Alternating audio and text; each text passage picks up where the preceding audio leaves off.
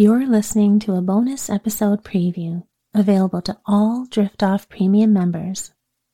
You can listen to the whole story and other episodes while enjoying ad-free listening by becoming a premium member at driftoff.supercast.com, or you can find the link in the show notes.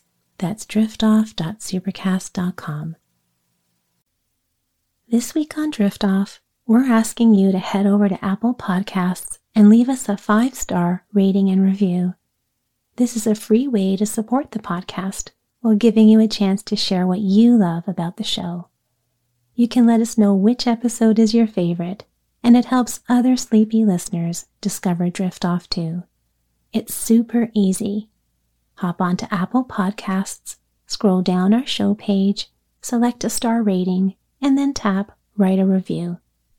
We'll be sure to take a look and share some of our fan favorites and upcoming episodes. Thank you for your support.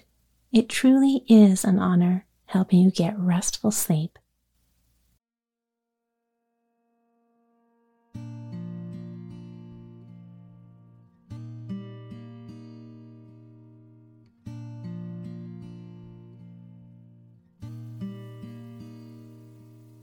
Tonight's bedtime reading is the classic fairy tale of the 6 Swans by the Brothers Grimm. In this vintage fairy tale, a princess rescues her 6 brothers who have turned into swans.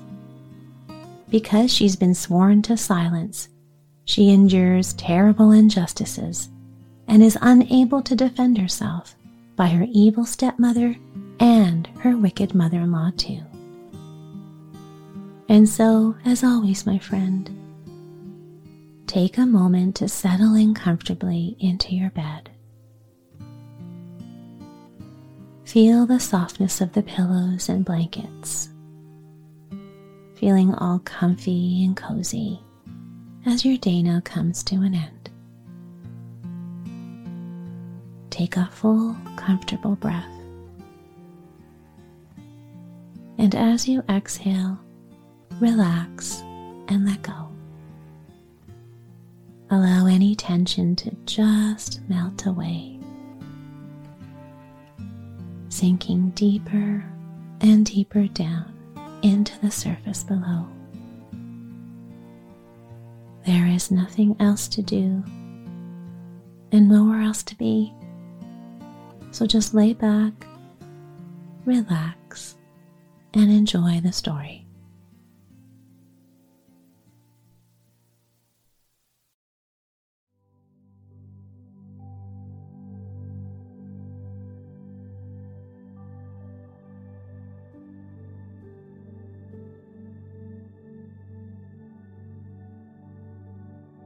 A king was once hunting in a large wood and pursued his game so hotly that none of his courtiers could follow him.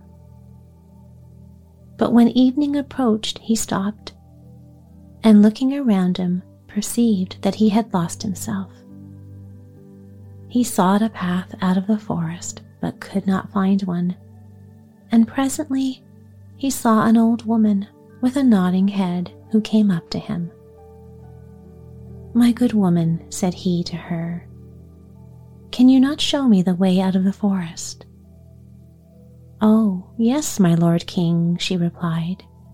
"I can do that very well, but upon one condition, which if you do not fulfill, you will never again get out of the wood, but will die of hunger."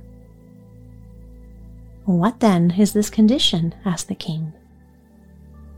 "I have a daughter," said the old woman, "who is as beautiful as anyone you can find in thy whole world, and well deserves to be your bride.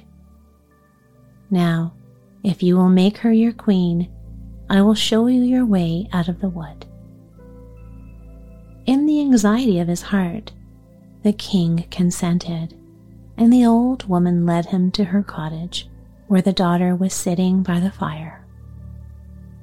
She received the king as if she had expected him, and he saw at once that she was very beautiful. But yet she did not quite please him, for he could not look at her without a secret shuddering. However, he took the maiden upon his horse, and the old woman showed him the way, and the king arrived safely at his palace, where the wedding was to be celebrated. Now the king had been married once before, and had 7 children by his first wife, 6 boys and a girl whom he loved above everything else in the world. He became afraid soon that the stepmother might not treat his children very well, and might even do them some quite great injury. So he took them away to a lonely castle, which stood in the midst of a forest. The castle was so entirely hidden, and the way to it was so difficult to discover, that he himself could not have found it if a wise woman had not given him a ball of cotton, which had the wonderful property, when he threw it before him, of unrolling itself and showing him the right path. The king went, however, so often to see his dear children, that the queen, noticing his absence, became inquisitive and wished to know what he went to fetch out of the forest.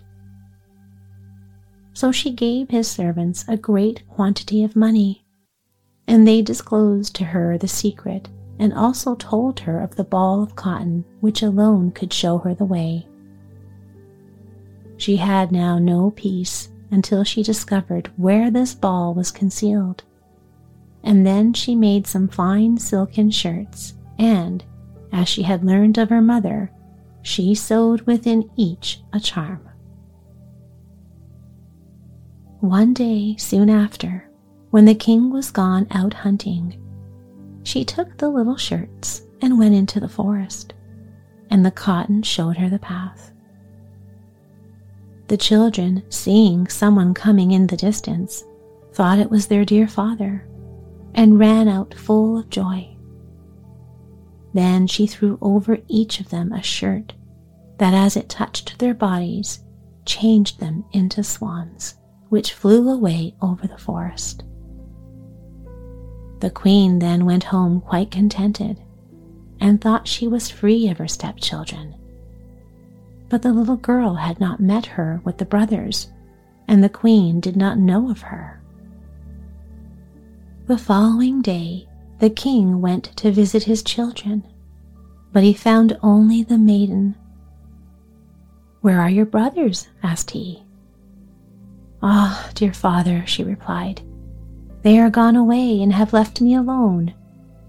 And she told him how she had looked out the window and seen them change into swans, which had flown over the forest, and then she showed him the feathers which they had dropped into the courtyard, and which she had collected together.